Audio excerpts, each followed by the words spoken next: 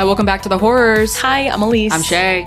And we're back with our first installment of Cannibal Power Hour. And whose idea was this, Elise? Believe it or not, this was my idea. I'm so happy. We've come so far, everybody. I don't regret it yet, but I know it will get harder. As we said before we started recording, this movie is kind of like the appetizer to Cannibal Power Hour. And Cannibal Power Hour is kind of like the appetizer to spooky season on the whole, so that's kind of fun. We are covering 3 cannibal movies, and then we're doing like a cult classic as a little sandwich between this and our spooky season. A palate cleanser, yes, if you will. A little bit of a 90s palate cleanser, which we've been wanting to cover for a while, and we won't reveal spooky season yet, but we have 2 cannibal movies to follow our discussion today, which is of The Hills Have Eyes, 1977. Yes, and we will also be doing Fresh, which came out earlier this year, and Raw, which I'm very scared for. That's going to be the one that might make me regret everything, just because of what I've heard about it via Shay. I honestly think it's one of the movies that at least I got asked about when we said we were going to start this podcast. It was Teeth and it was Raw. Oh my God. Of like, when are you going to talk about those? So I'm excited that we get to knock down the door of Raw, which should be very interesting. Now or never. Now or never. I can do it. But yeah, we're starting with The Hills Have Eyes, which I didn't realize when The Hills Have Eyes came out in 2006 that it was a remake. I remember going to the movie theater. I don't know what I was going to see, but seeing posters for The Hills Have Eyes everywhere and being very scared. But yeah, interesting going back in time to the 70s yet again and watching where it all came from. Yeah, and we are going to talk about the 2006 remake a little bit. We did not watch it in preparation for this. And I'm kind of glad we didn't watch it just from some of the things that I've read comparing the two, but it is something we're going to talk about. So just some pre-plot trivia. This is written and directed by our guy, Wes Craven. Miss you every day. It was his second major feature following his debut, 1972's The Last House on the Left. And then obviously he's known for Screams 1 through 4. Nightmare on Elm Street. So yes, we love Wes Craven in this house. And in terms of the origins, when he was searching for a story to film, Craven began looking up terrible things. Oh my God. He just Googled terrible things in the New York Public Library. And while going through their forensic department, he learned of the legend of Sawney Bean, which I had heard the name, but I didn't know the legend up until this point. Sawney Bean was the alleged head of a 48-person Scottish clan responsible for the murder and cannibalization of more than 1,000 people. And what interested Craven about the legend was how after Bean's clan was arrested, they were tortured, quartered, burned, and hanged. And Craven saw this treatment of the Bean clan by supposedly civilized people as paralleling the clan's own savagery, so he decided to base a film off of that. Wow. Well, that is certainly a terrible thing. Yes. So that worked out. It was also said to be inspired by Tobe Hooper's The Texas Chainsaw Massacre, which is another cannibal movie that came out in 1974, another classic that we'll cover eventually. And there's multiple parallels between The Texas Chainsaw Massacre and The Hills Have Eyes, but that is intentional because The Texas Chainsaw Massacre is one of Wes Craven's favorite films. So nice. He really took what Tobe Hooper laid the groundwork for and ran with it in a little bit of a different direction. And we'll go over our ladies because there's a lot of fucking characters in this movie. Yes, there's a lot of names yes. to keep track. So I just want to make sure that we get them all in.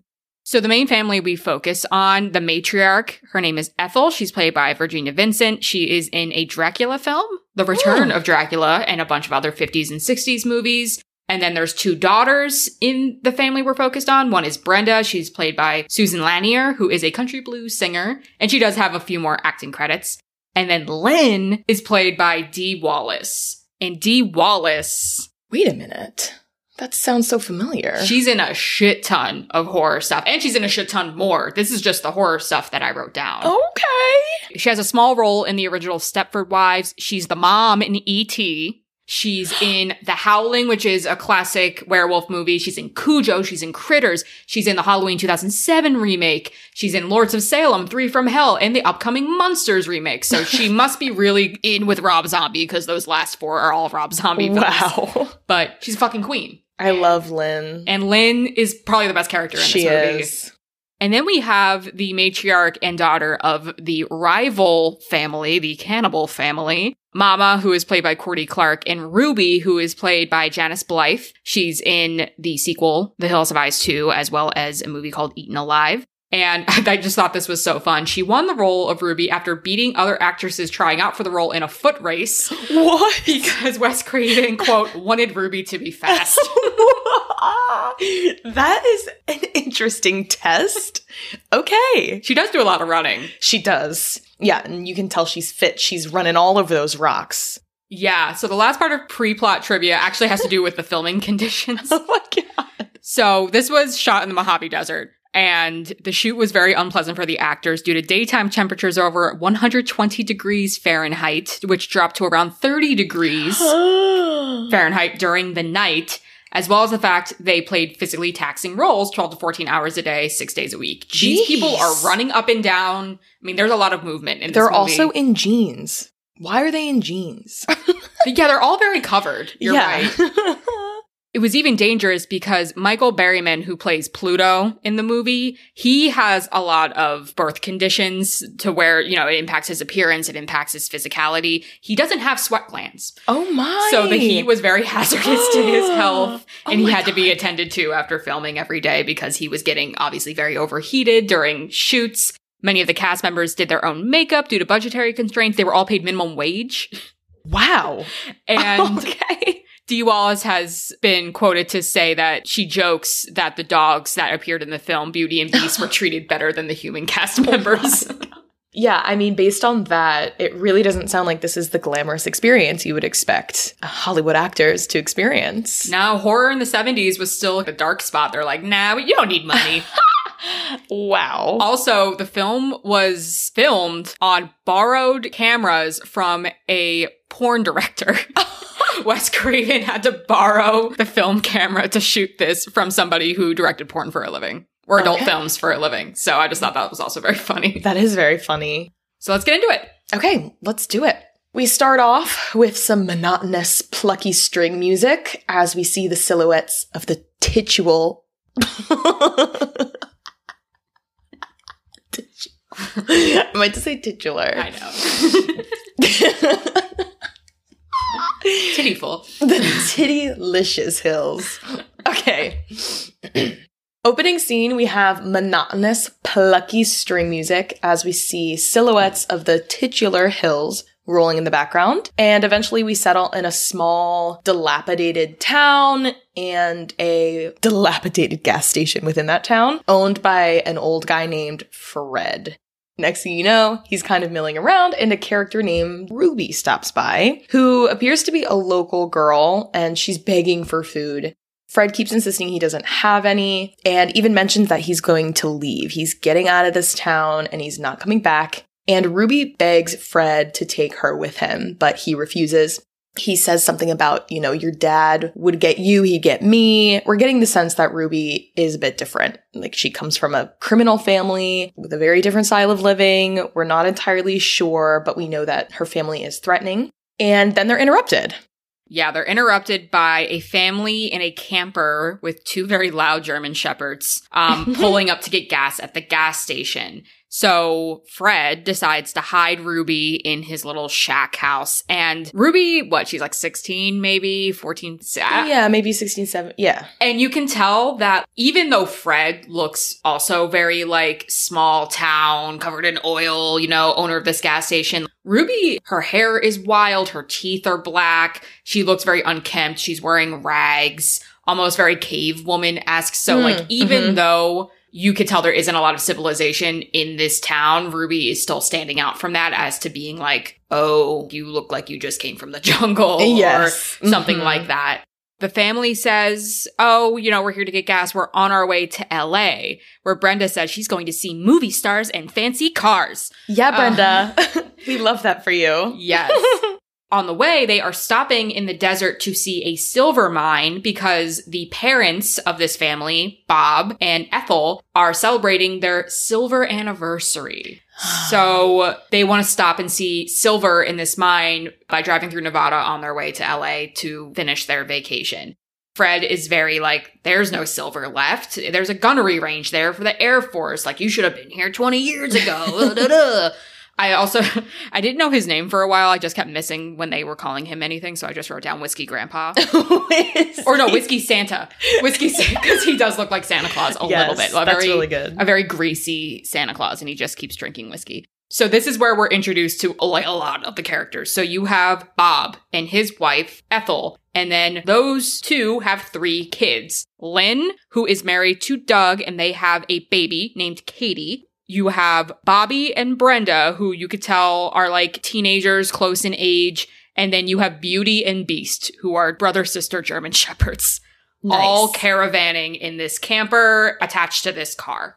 So as the family is kind of milling around this gas station waiting to fill up, the dogs start acting up.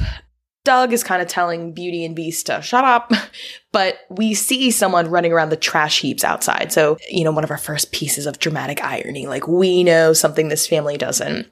Fred continues to warn the family to stay on the main road. Do not stop at the silver mine, drive straight through and get where you need to go. And they really don't listen. Right after they leave the gas station, one of the cars in the trash heap outside of the gas station explodes. And this causes Fred to predict, quote, "There'll be hell to pay now." So get a little bit of prophetic foreshadowing there. But now we're back on the road with the family. Switching focus, they are determined to find the silver mine that Fred insists is empty, but they are lost. Fred had told them to stay on the main road, and of course they did not do that. Instead, they are driving through a bomb range because this area of the desert has been taken over by the Air Force, and I guess they're practicing their bomb dropping. So there's just these airplanes that are swooping really low, and, he's yelling. What does he yell? You said... Oh, yeah. A big jet flies overhead, and he yells, "Jesus Christ on a crunch!" But that's not what distracts him. There's a bunny in the road, and that makes him skid off the road into the desert, and the tires are fucked. So they are stuck there, and they are trying to assess the situation. The kids are trying to make the best of it. Bobby's doing some, round-offs in the sand. I'm like, this man has to be gay. He's very sassy. He's giving Jesse and Nightmare 2 energy. But I don't know if he knows yet. Bob goes on a my goddamn wife rant. Which is he goes on this whole thing. I wrote the whole thing down because I was annoyed. Oh, go for it. Well, and also he does drop the N-word, which I will not say. And I was telling Shay earlier that I was like, wait a minute. I had to rewind and make sure I heard it right. But he goes, quote, 25 years I'm a cop in the worst goddamn precinct in Cleveland. N-word, shoot arrows at me, and the hillbillies throw dogs off the roofs at me. Which, first of all... Okay, no, arrows? Okay. And then also, throwing dogs. Dogs off roof? Okay, it's very specific. It's giving water balloon fight on the roof in sleepaway camp. Already I'm a little bit puzzled. Seems a little bit unlikely. And he continues, and I'm even shot at on 2 separate occasions by my own men. But none of these bastards ever come as close to killing me as my own goddamn wife and her goddamn roadmaps and her wrong turns and her goddamn hysterical screaming and her... And then it trails off because the scene continues. Yeah, I was like, drink every time Bob says goddamn. Because... Also, Bob, it's your fucking fault. They didn't know where they were going and he was driving so fast. And Lynn was even slow down. But did Bob slow down? No, he didn't. Yeah, Bob is every phobic and istic in the language. Misogynistic, homophobic, xenophobic, racist. He's every ism in one. I guess at this time we're supposed to see him as this really tough, hardened cop that's really hard to bring down, and he's really edgy. He's American. Yeah, today he just is not my favorite. That's for sure. The scene ends with a panning back shot where we see the families being watched from above. So this is where we start to get a little more context as to, who are these people. And I wanted to see if this is what you thought. So we get a character and we don't see who it is, but the subtitles tell us it's Pluto. Drawing boobs in the sand? Is that, he's drawing something in the sand and he's so pretty, pretty girl. Oh, yeah. And he's looking at Brenda. Yeah. And that's foreshadowing for some shit that's going to happen later. But like he's drawing the figure of a woman and drawing like her bust and like all that kind of stuff. And then rubbing his hands all in the sand. Very, ooh. Yes. Ugh. It's very voyeuristic. It also reads as kind of like childish, like the idea of drawing in the sand. It's kind of a weird moment. So we have some family scenes where Brenda and Lynn are complaining and smoking, and Brenda hates her life. And we know that Brenda hates her life, and she hates this, and she hates being hot, and she doesn't like this situation. There's a tarantula scare. Ugh. Fine. Doug and Bob decide they're going to split up and walk for help in different directions. So Bob is going to make his way back toward Fred's gas station, and Doug is going to go up the road to where there might be an army base, because that's something that Fred had said. It's like the only thing out here is the army or the Air Force at this point. So they decide we're going to walk in two directions and try to get help because we can't move our car. Ethel makes all of them pray before they go. They have a little prayer circle. And again, we're being watched from above. Very creepy. I said the dog actors are doing the most. Like Beauty and Beast, like want you to know they're there. They're angry. They're German Shepherds. They're aggressive. And I forget who said it. Was it Doug or somebody else? Says like, remember that poodle he killed in Miami? I'm like, what? Oh yeah, I think it was Doug. Like being proud of like, oh, this killer, man, Beast. Remember that poodle he killed in Miami? I'm like, this dog shouldn't be alive if he killed a poodle in Miami. What the hell's going on? But around this time, Beauty seems extra disturbed, and she somehow gets loose from her collar and runs into the hills to chase after whatever is distracting her. And as she runs away, Bobby immediately takes chase. He follows her into the hills. We have a scene where he's searching for her, intercut with scenes of Beauty exploring around where she clearly encounters somebody in the hills. We know it's probably the family or Pluto, perhaps, who was looking on. And after he hears the dog cry out in like a whimper pain noise, he kind of takes pause. And he can still hear his family calling for him from the trailer. But it seems like maybe his curiosity gets the better of him. He decides he's going to search for Beauty more anyway and discovers Beauty is dead and she has been like disemboweled. Yeah. Yeah, really gruesome. Then I guess Bobby like hears something around him, so he gets freaked out and he runs away in terror and then like trips, I guess. Falls off a cliff, yeah. Yeah. I guess maybe we're supposed to assume he is unconscious. Yeah. So back at home base near the camper, the girls are keeping warm by a fire. They're trying to call for help. I laughed a lot at this because Ethel is trying to call for assistance over the radio they have in their camper, and she keeps saying, Maypole, Maypole. And it reminded me of our Midsummer episode where you kept saying Mayflower instead of May Queen. Oh my god. But the word they're looking for is Mayday, not Maypole. So there's some comedy there. They connect with somebody, but it's just heavy breathing on the other end. Very when a stranger calls. Oh, yes. And obviously it's part of the family. I don't know what to call them. What do we call them? Like the Sawney Bean adjacent like I they don't really have a last them. Name. How about just the solar system? But because of their the solar system. The solar system's on the other line. Brenda realizes that Bobby is missing and goes looking for Bobby with Beast and finds him. But his face is bloody and he's carrying Beauty's empty chain. But Bobby isn't saying anything. Bobby does not tell Brenda that he saw Beauty dead. I think he feels a little embarrassed that, you know, he lost the dog and he doesn't want to be held responsible for Beauty dying. And obviously there's a threat out there and he's very scared. But he's the only one that knows there is a threat, but he's keeping it to himself. Seems like a very kind of old-fashioned way of managing conflict, like trying to prevent other people from being afraid when really it's just denying them the knowledge that they should have. Bobby would be the guy in a zombie movie who gets bit and then doesn't tell anybody. Oh. Like, he would be that guy. Meanwhile, Big Bob is back at the gas station. He walked those 15 miles with his heart condition and made it back. No one appears to be there, but then suddenly there's a gunshot. Bob fires back. He had brought his own pistol. Then he finds Fred attempting... Oh, I'm laughing. It's so not strange. funny, but it's so, jarring. Yes. A serious topic. He finds Fred, Whiskey Santa, trying to hang himself. But Bob, he is not interested. He says, get down from there. Wait, what does he say? He says... And this is what's so funny is because Bob is not at all concerned. He's just like, he goes over and helps them. And he's like, do you always try to stop trespassers by hanging yourself? Get your neck out of that belt, you jackass. Bob is very like, rub some dirt in it. Yes.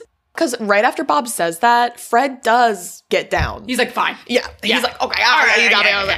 And Bob demands an explanation. He's like, what is going on here? But we don't get the explanation right away. Back at the camp, Bobby finally tells everyone that he didn't find Beauty. So he kind of even makes people wait for an acknowledgement of where he was. But now we're back at the gas station. This story that he tells, this tale that he spins. Are you ready?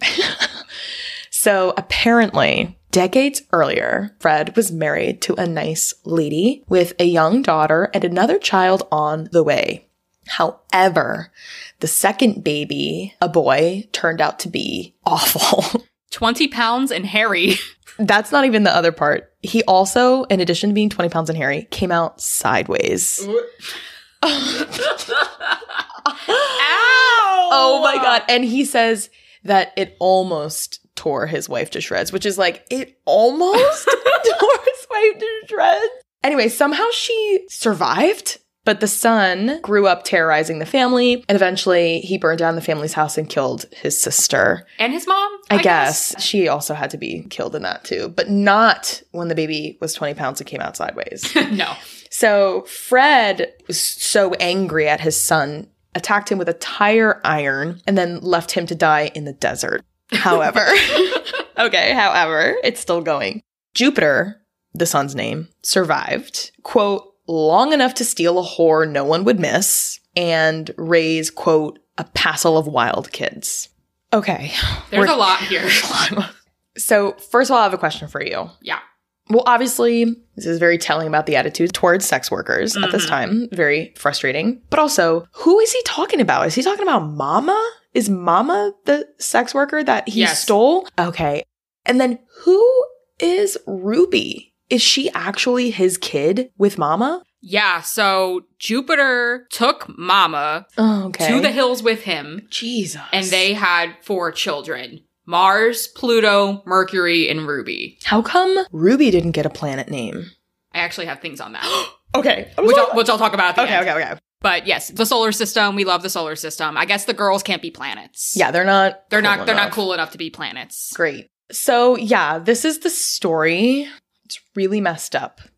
And Bob is, again, not reacting the right way. Bob is having Bob's like looking around and he's just like tearing apart his tool shed and is just like looking in boxes and shit. And he's like, Just like, another day on the job. Reminds me of Cleveland. He's like, will this man stop bitching? Like he just has no reaction to this tale that Fred is crying about. But just like clockwork, Jupiter jumps through the window, grabs Whiskey Santa, and drags him outside and kills him with a tire iron. Which leads me to ask, why now? Which I don't know if that's ever really answered. I think... because of Ruby. Because... That's right. Now we know that Ruby is Jupiter's daughter, and Fred is Ruby's grandfather. So it's possible that if Fred was going to leave... he would take Ruby with him. Might actually do it. So I think Jupiter felt slighted by that. Apparently he must have caught wind that Ruby tried to escape. So then Bob goes out to try to find him and does pinned to a shed door with the tire iron. Yeah. Kind of like Halloween style. Yes, Bob style. Yeah. Yeah.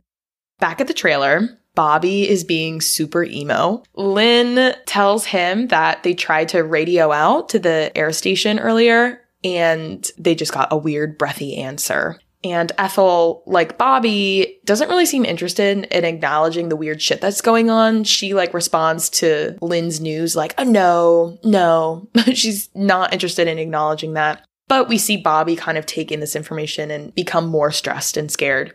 Suddenly, there's a noise outside and Bobby goes to investigate and discovers that the Beast, which they call him the Beast, not just Beast, has broken off his chain and run off. So Bobby is crushed. 1 dog is enough, now 2. But Beast, he knows his way around. He does. He seems much more alert and aware. So Bob is running back toward the trailer now. He is not in the state to be running, but he is running. And I don't think he was in a state to walk 15 miles. I mean, that's just me. So, like, definitely taxing. And he hears jeering, and I really like this scene because it's kind of showing how wide and expanse the hills are. Like, it's almost like no matter where the solar system family is, like, it sounds like they're right there, but they could be so far away. Like, the hills are just this all-encompassing nothingness. And he hears jeering, being like, oh, you gonna make it back to your girls? Are they gonna still be there? You gonna save your family? Bob starts shooting wildly into the night, collapses, and Jupiter captures him. And this is where I hear for the first time the phrase Papa Jupe. Papa Jupe. That's what Pluto calls his dad. And before the scene fades out, Bob overhears Papa Jupe tell his son that they're, quote, just about ready. Whatever that means. Back at the trailer, Doug returns. He had gone again to look for the Air Force Base. He didn't find any help. Bobby seems to almost tell Doug about Beauty and her fate. But then the ladies come outside and interrupt the moment, and then everybody heads back inside the trailer. Doug did bring back supplies, though. He brought back rope and, like, tarps and stuff like that. Oh, yeah. And that'll become important later because those supplies get put to use a little bit. It's almost like when you, like, Doug was giving me the energy of, like, sending your husband to the grocery store, where it's like, oh, did you get what's on my list? He's like, no, but I got this, and I got this, and I got this, and I got this. Like, that's the energy that Doug is giving to this interaction. He's like, oh, like, did you find somebody? Did you radio for help? No, but there's an army surplus store out there. Look at all this cool shit I got. Like, I got a hunting knife, I got all this rope, I got all this tether, da-da-da. That's perfect. So next, we get a shot of Beast. He is still out in the wilderness, and he has found Beauty's body. He stands over it, howling in anguish. Then we are inside the solar system family's cave now. Ruby and Mama are eating Beauty. Okay, and then they hear Beast howling, and Ruby reacts to it almost as if it's the ghost of the dog they're eating, but Mama reacts to it like, oh, there's another one. And Mama is mad at Ruby because Ruby is tied up outside the cave. Like, she's not even allowed inside the cave. And Mama is taunting Ruby, saying, is dog too good for a runaway slut like you? And I made a note, like, isn't that what you are? Like, not in me, like... Like, I'm not calling Mama anything bad. I'm just using the language that has been used in the movie to describe her. But, like, she ran away to the hills with this hairy man. Maybe it's like an example of, I think Stockholm Syndrome is the word. Like, when we first hear about her, it's almost like we're led to believe she was somehow captured by Jupiter. But now maybe she's been in this reality for so long that she has come to, I don't know if it's for the sake of just coping or survival, she has come to almost seemingly like this life or quote unquote choose to stay. Like, she definitely, I don't think, is in her right mind choosing this, but I mean, under control of Jupiter, maybe it has just changed over time. It's almost like when she's described that way, you're expecting, like, a certain image of femininity that she doesn't have. Like, she almost is very masculine in her presentation. She's wearing bones all over her and, like, all that kind of stuff. So, like, was she this cast aside person like Jupiter was in this way where it's like, oh, okay, now we've been able to create these own rules of, like, what is acceptable and what is not. Like, I don't know. Like, that origin story is definitely interesting. I do feel upset that Mama doesn't get more explanation. She really doesn't. And Ruby doesn't really get much either, but Mama gets nothing except that little moment of she was taken or he found some kind of, quote, whore no one would care about. And I'm like, wait a minute. What's that about? Like, how? Anyway, but that's a good question. Like, maybe they were both kind of outcasts in their own right and then found each other. I don't know. After this scene, Jupiter gags Bob and begins crucifying him. Like, did he gag him with a cactus? I don't know. I couldn't quite tell because the scene is so dark, but it looked like he gagged him with a cactus. I mean, he is screaming in pain, but obviously he's getting, like, a stake driven through his hands. So I don't know what it is. Back at camp, Bobby is stressed. The camera is, like, zooming in on all of these characters and, like, how worried they are. And it even zooms in on the baby. And I just laughed really hard. That zoom in on the baby just looking very confused. Like, I just laughed very, very hard for some reason. Its expression is really animated for a baby. It reminds me of that, oh my god, what is that meme of, like, the weasel that is, like, side-eyed with, like, the epic music in the background? The baby looks like that. And I wrote, Lynn and Doug missing every goddamn turn. Because they start fucking in the back seat of the family car. And these kisses are worse than Jesse and Kim's kisses. They're so much worse. Right around this time, Bobby hears barking outside and goes to check it out, thinking that it's Beast. But in fact, it's another of Jupiter's sons, Mars. And Mars starts making not only dog noises, but like sheep noises, cow noises. And it scares and confuses Bobby, right? He thought that his dog was out there. He's realizing that something fucked up is going on. So he goes back to the trailer. But because Bobby is a fucking idiot and just casually left the trailer door open when he wandered away into the dark abyss, he comes back and of course finds that it is shut and locked. So he goes and gets Doug and Lynn to see if they can give him their key to get back inside. However, we know that Pluto is now inside and takes notice of the sleeping Ethel and Brenda. Yeah, so Pluto's inside, and I made note of this, and this is something that's going to come up in our discussion later. Pluto is ransacking the trailer for supplies, including food. I was thinking like this in conjunction with Ruby begging Fred for food shows that their cannibalization is only out of necessity. Yeah. Because like it's really a decision that Jupiter and Mama seem to be excited about, and maybe Mars to some degree. But like Pluto is like, oh my God, there's ground meat. Oh my God, there's fruit. There's this. And he's ransacking and only really taking what they can eat. So it's kind of showing like, all right, these are just people that are put in different circumstances that are making choices they need to survive because, you know, a desert's inhospitable. Like nothing lives in the desert that you can like really eat. Mm-hmm. So it's like they're just doing what they have to do. That's a really good point. Suddenly, there is a massive explosion in the distance, followed by the sound of Bob yelling in pain. So the family rushes over, specifically Lynn, her husband Doug, and Bobby rush over and find that Bob has been impaled and crucified on a cactus and set on fire by Jupiter. Ethel, from inside the trailer, hears her husband's screams and she rushes outside to help him, but she doesn't notice that Pluto was already in the trailer and now he holds Brenda captive. So Ethel, Lynn, and Bobby and Doug, of course, are now at Bob's aid. And Mars now invades the trailer as well and interrupts Pluto in the act of raping Brenda. About to. We don't exactly see anything, but I think we are led to that conclusion based on the earlier scene of Pluto pining after Brenda and, you know, of the fact that Brenda had been sleeping in her bed. Pluto is in her part of the trailer. You know, she's screaming. It's very disturbing. Mars now comes in the trailer, seems jealous of his brother Pluto somehow, and pulls Pluto away from Brenda and starts assaulting the young woman himself. So this is a very disturbing scene.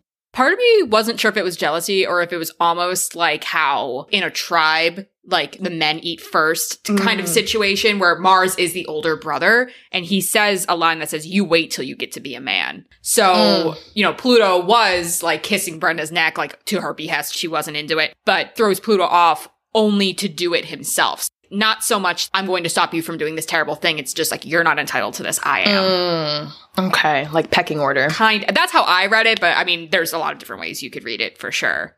This is also where Mars sees Katie, the baby, and calls her fat and juicy. So, oh my God. Oh no. What's going to happen here? Oh my God. So meanwhile, Doug has extinguished the Bob on fire with a fire extinguisher. And they get him down, but he dies from his wounds. I mean, obviously, I don't see anybody surviving that. And this whole scene, no one is asking, like, what why? The fuck? Yeah. No one is asking why. They don't seem scared of, like, obviously the fact that he didn't get up there himself. Who did that and put him here? Again, Bobby's still the only one that knows there's, like, a threat. Yeah. Except maybe Doug now because they had said that about Beauty, but you're not going to think that a human killed Beauty. Like you might think an animal did or something like that, right? So speaking of Bobby, he goes off to, quote, get those bastards. Okay, that's what he does. So Lynn then leads the hysterical Ethel back to the trailer. Ethel is obviously not coping well. She just saw her husband die. But just as they are about to walk in the trailer, they see Mars trying to leave with the baby Katie. Oh my God.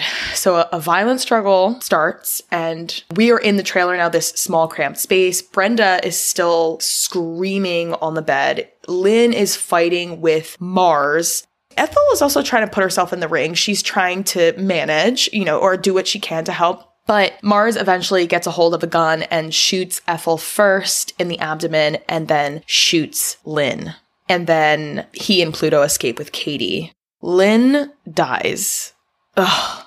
Which sucks because I Best character in this movie. Lynn. I loved Lynn. And Brenda is almost killed too on the exit, but there are no more bullets left, so she's spared, which is really lucky. It's also interesting the way that, the only person we saw sexually active in this movie was Lynn. Her yes. and Doug were having sex in the backseat of the car.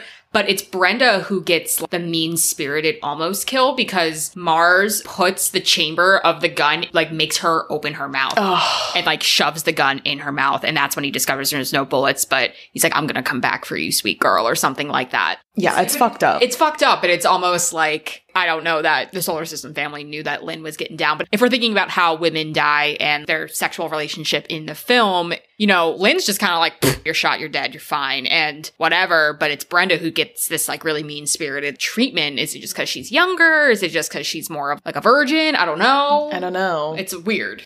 So at this time, because of Brenda's screams, she is hysterical, which is also hard to watch. Bobby and Doug return to the trailer and they try to calm her down. Doug tries to hold Brenda in his arms, but she cannot stop screaming. It was very hard to watch, very heartbreaking. She is obviously deeply traumatized. Doug enters the trailer, finds his wife's body. This is also so upset. He has this quiet, tender moment. He asks her not to leave him, but you can tell she's already gone. Then he discovers that Ethel is still alive, actually, but obviously in bad shape.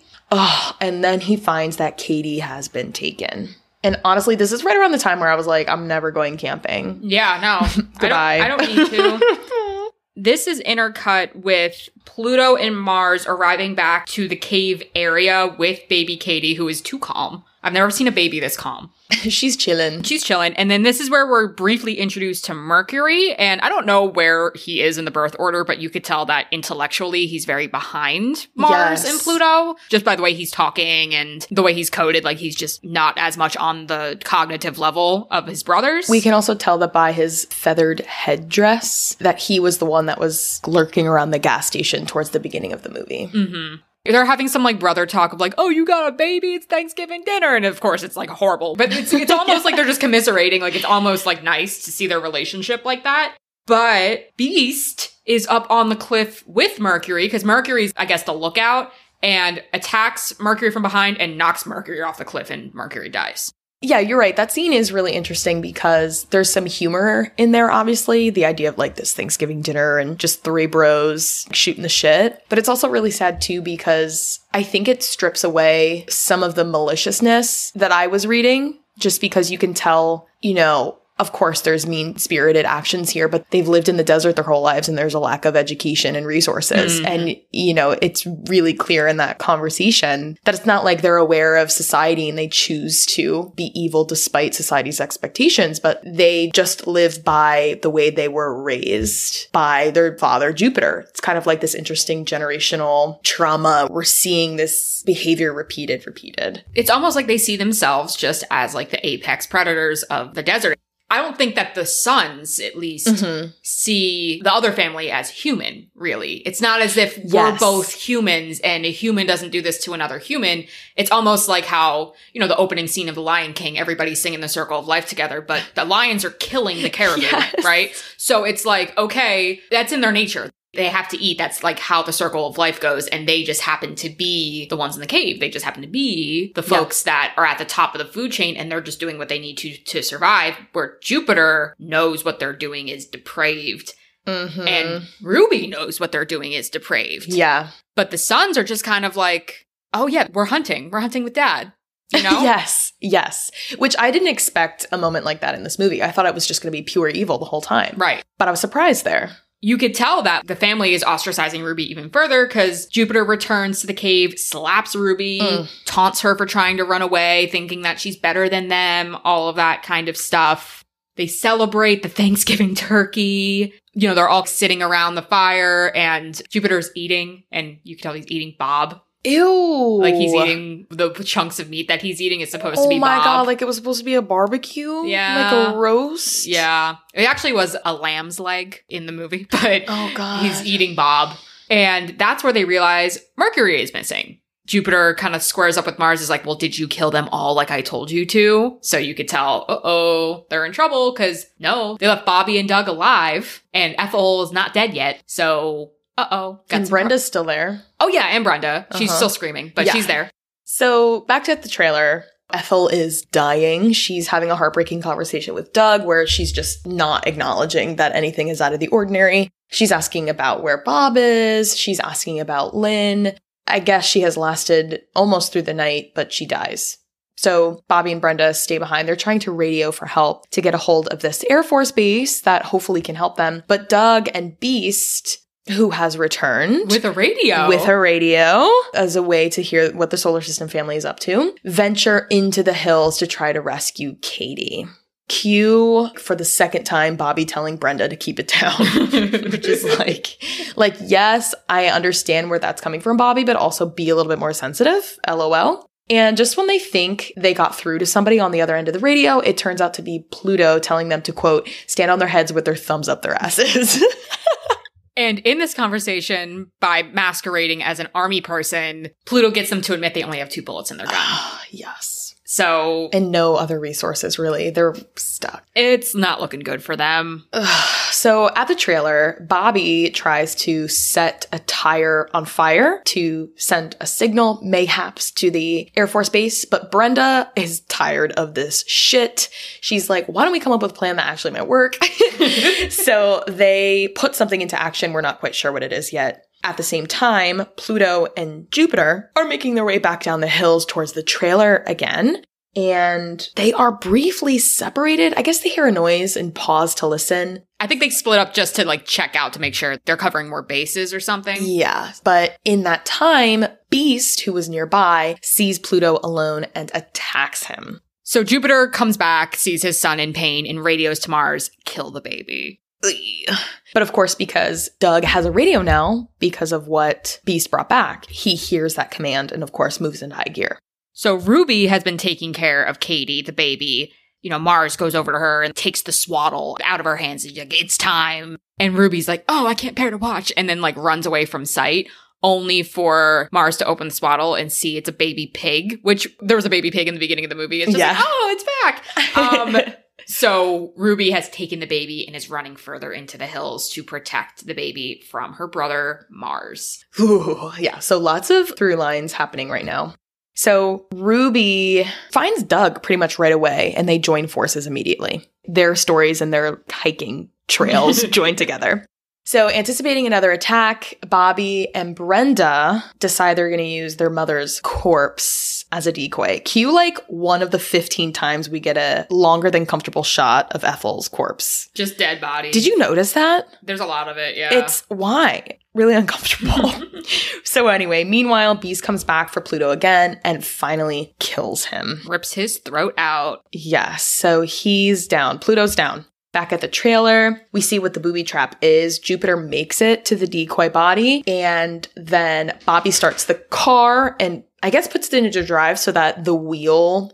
It's not the wheel, it's what the wheel sits on. Yeah, so essentially what they did was take the rope that Doug had brought back and create a slip knot where there is a lasso under Jupiter's feet, and when he accelerates the car, it makes... a pulley system. It makes a pulley. So it traps Jupiter's ankles together. He falls down and is getting dragged back toward the car by his ankles being pulled by this rope. So then that way he is tied up so that Bob and or Brenda could execute him. However, the rope falls off the system and so it ceases to work and he's left getting out of his little rope lasso in the sand.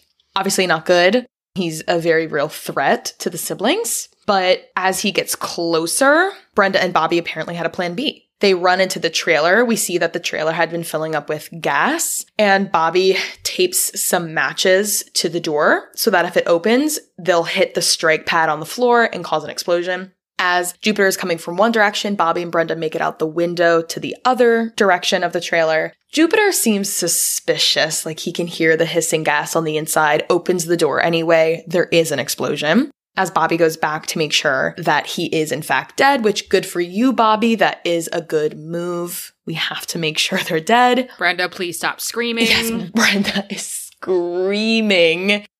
Jupiter attacks Bobby, but then Brenda attacks Jupiter with a fucking hatchet, which is pretty baller. And then Bobby fires the last 2 bullets into Jupiter, and Jupiter is dead. We love siblings collaborating. It's been long awaited. They have been picking on each other this whole fucking movie, so it's cool seeing them come together. Elsewhere, Doug and Ruby are being chased by Mars in the hills. Doug gives the baby back to Ruby and says, like, go take care of her. I'm going to go fight your brother. Ruby takes Katie to a safe place, but while this is happening, Doug gets cornered in like a crevasse where there's a bunch of rattlesnakes. And Mars knows this and is like, oh, you came to where they come and lay their babies or something like that. So like Mars is moving in on Doug because Doug has nowhere to go. But Ruby comes out again out of nowhere, distracts Mars so that Doug can get out of where he is. Doug and Mars tussle. Ruby saves the day. Mm-hmm. She picks up one of these snakes and makes it bite Mars's back as Mars is pounding on Doug, and this paralyzes him, or at least incapacitates him enough where Doug grabs a knife and stabs Mars over and over and over as Ruby cries. His image does what it does at the end of Sleepaway Camp, where it just, instead of fading to green, it fades to red on Doug's bloodlusty face, and that's how the movie ends. It's so fast. I was hoping for maybe a little bit more of a conclusion. But yeah, so that's the plot. That's the plot. So let's talk about the ending first, because I think, it came out of left field, Doug's rage, and like that's kind of what we're left with, right? I got a lot of what we're going to talk about from an article, Through the Eyes of America, Wes Craven's The Hills Have Eyes by Matt Carlin. It's such a good article. I'm linking it. Read it, because so much of what I'm going to read are his words. So I'm not taking any credit for his thoughts. He really does section out the different themes of the movie so well.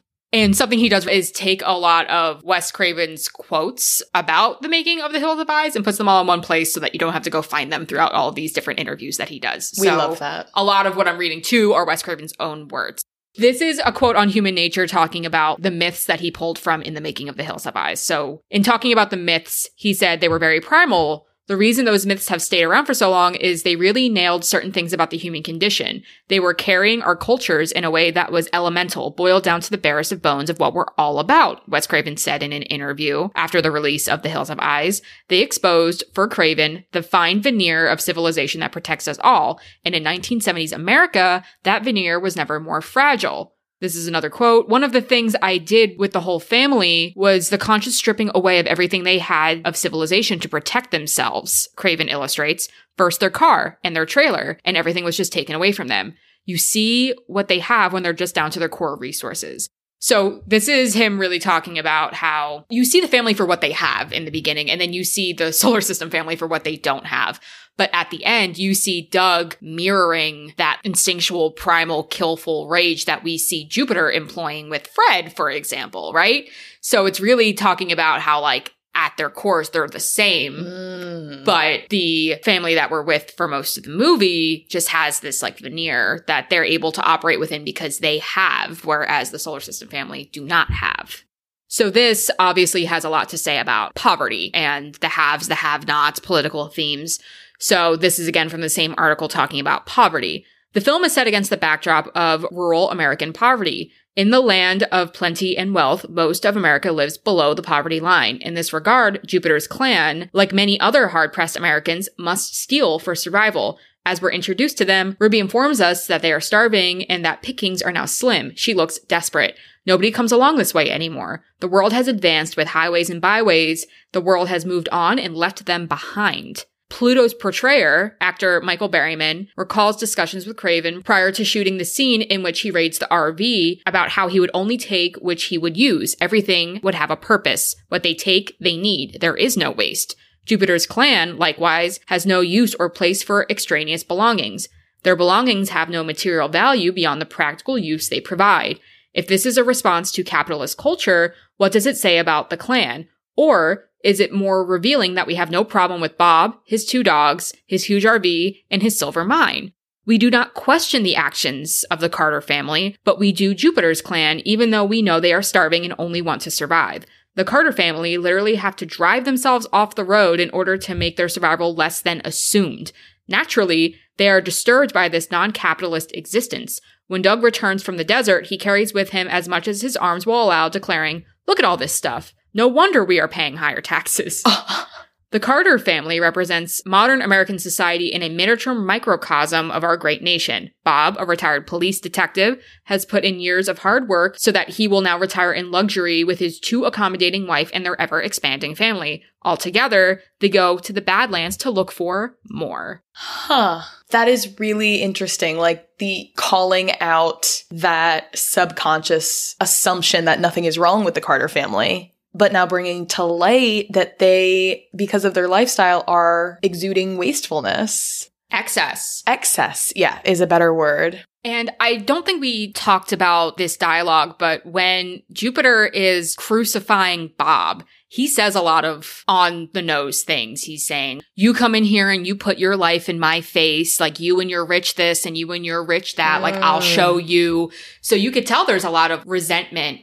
And it's almost how, like, when you are at the bottom or you are in a food chain, you always know who's above you, but you don't always know who's below you. So it's like Jupiter and his clan are always aware of people who have more than them. But Bob and his family, the Carter family, are all disgusted with the way they live their lives because they can't imagine living a life without what they have, even though they're coming from the same cloth, essentially. Right. Wow. Okay. So talking about some political themes, this comes from the Hills Have Eyes Wikipedia. Craven has said the film expresses rage against American culture and the bourgeoisie. John Kenneth Muir views the Carters as representing the United States, while Schneider writes that the Carters are a bourgeoisie family, while the film's cannibals can be understood as representing any number of oppressed, embattled, and downtrodden minority, social, or ethnic groups, including indigenous peoples of the Americas, African Americans, hillbillies, and the Viet Cong. Muir believes that while The Hills Have Eyes can be interpreted as an allegory for the Vietnam War, this is complicated by the fact that the Carters defeat their enemies, unlike American forces in Vietnam. Muir instead sees the film as being about a class divide in America, with the Carters symbolizing the wealthy and Papa Jupiter's family representing the poor. He supports this theory by noting the Carters and the cannibals are both from America. The phrase "eat the rich" is coming to mind. I know! Literally eat the rich. We're literally seeing a movie Eat the Rich. Yeah. Wow. Again, I think because they make Ruby so sympathetic from the beginning. If they hadn't have done that, it's very easy to see why, oh, okay, these people are just depraved. These people are just crazy. And that actually brings me to a little bit about the remake, the 2006 remake. I said we were going to mention it. So this is from a YouTube video from one of my favorite horror YouTubers, Ryan Hollinger, in his video, The Horror and Meaning of the Hills Have Eyes. And in his video, he talks about some comparisons between the 1977 original and the 2006 remake. Overall, the 2006 remake is a lot more brutal, a lot more gruesome, a lot more bloody, and it brings in new dynamics. So, for example, in the remake, Doug is characterized as a weak liberal, with him and Big Bob having a much more contentious relationship and butting heads over ideology. They're always fighting, and Bob's like, you know, this like gun-toting Republican retired cop, where Doug is like this white button-up shirt scholar type of guy. But Ryan Hollinger goes on to say that it's almost subverted and it's almost like not carried out to its best degree because at the end, Doug is brutalizing these people. So it's almost like, is that saying, oh, this is the right way to be? And like, once you go through struggles and you stop seeing things through these ideological concepts, you see how the real world is. Like, is that what that's saying? Or is that, again, is that going back to that human nature type thing? Like, it's a little fuzzy, it's a little confusing because it's a much more of a heel turn, where in the original, Doug's portrayed like a hippie. Like, he kind of looks like somebody from the Beatles. Yeah. He's non-confrontational and he's not paranoid like Bob is, but Ryan Hollinger points out that this relaxed view of their situation makes him put his guard down and allows Lynn, Ethel, and Brenda to be attacked. Doug, I feel like, well, he's not even around a lot of the time. Right. Because he goes out to try and find the Air Force Base and then turns around because he can't. And then he's with Lynn in the car having sex. misses some of what's going on there. He tries to put out the burning Bob. I feel like when I think of Bobby, I have more of those thoughts about if you only communicated from the beginning, maybe all of you could have worked together and had a higher survival rate than you did. There's only so much you could do about Bob. He was pretty fucked. But like Lynn and even Ethel, like maybe they could have made it out of there. Right. And that's something he talks about too, about how Bob and Bobby have the same name. It's almost the idea of trying to pass ideologies down to new generations and how things can get muddled in between those things. And that actually reminds me of a quote, again, from this article by Matt Carlin talking about masculinity. So he brings a Craven quote saying, "This picture has a lot of power. It is all about family. It is all about competition between various generations, not wanting to be embarrassed in front of them, not wanting to expose them to something you think you are protecting them from. Competition between father and brother. It was all about being a man," which is interesting. I even noticed the way that the family talked about their dogs, Beauty and Beast. There were a couple lines in there about like Beauty always barks at everything, but Beast only barks when he's about to make the kill. And it made me think about Brenda's screaming. Like she was very vocal, like Beauty was characterized as being, and like we saw her being. But somehow, Bobby, he only screamed when he was going to make the kill, or he, got the gun and was the one ultimately to kill Jupiter, despite the supporting role that Brenda played. It felt kind of interesting how I even noticed gender roles in the names of the dogs, the way they were talked about, in addition to the family, which is interesting because it's making me wonder, is that the Carter family placing their own ideologies on things beyond them, like the animal kingdom and the way that they see the Jupiter clan, right? It almost makes me think too of like patriarchal like revenge. Like I'm wondering, because Beast pushes Mercury off the cliff and we don't know who killed Beauty, like did Mercury kill Beauty? Because then we see Doug coming back and killing Mars, who killed his wife, Lynn. Yes. So it's almost like that savior complex. Yeah. It might have been Mercury. I mean, he kills Pluto too. Yes. But still. That's a really good point. That vengeful thing. Because it does seem random. Like, why is this dog pushing Mercury off a cliff? You know what I mean? I think you're right. It might have been Mercury that was in the hills. Or Pluto, which he does also kill. Right. It was either one of those, I'm pretty sure. Wow, interesting. So even the dog mimics this vengeful, masculine, I will get you, I will save your memory, or yeah, wow. And Bobby, even when he says the line, "I'll get those bastards," it's so full of that. Another thing the remake does, which makes me glad that we didn't watch it, is I think it takes away the nuance of the solar system family, because in the remake, their motivations are kind of shrouded by them being affected by these radioactive chemicals due to the government experimenting with nuclear weapons in their town. So it makes them a representation almost of the aftermath of war, like Agent Orange or something like that.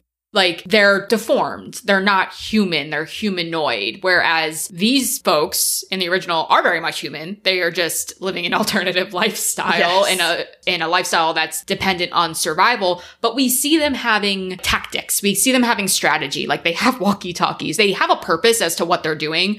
Whereas the Hills Have Eyes remake is more so, oh my gosh, look at these mutants that have just come out of the hills that are bloodlusty and just want to kill and rape and pillage because they can. So it kind of takes away the nuance that Wes Craven, I think, sowed in being that even if you look at the structure of these families, it's the same number of people, right? Oh, yeah. You have Papa Jupe and Mama with 4 kids.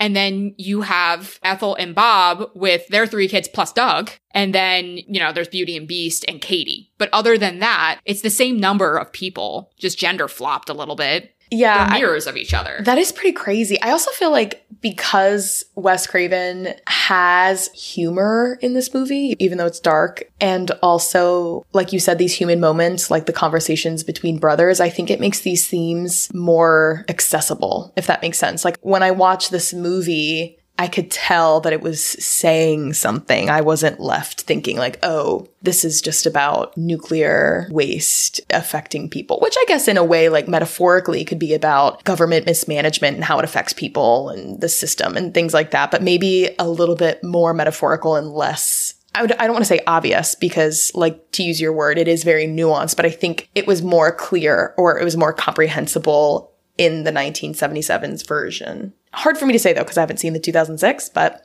just based on what I'm hearing. So the last thing I have is just like on the names of the solar system family, like why are they named after the planets? So again, this is from that article by Matt Carlin. Jupiter, the largest planet, is also named of the primal father, the father that you would just never cross. His ferocity went beyond anything you can imagine, says Craven. Meanwhile, there's also Pluto, the least known of the planets and is strangely safe. And he is the most sympathetic, I would say. I mean, aside from like the Brenda thing, like he's taking care of Katie a little bit more. He seems to just be a little bit more sympathetic. Yeah. And Mars, the god of war, so terrified by the father, you cannot find your own manhood.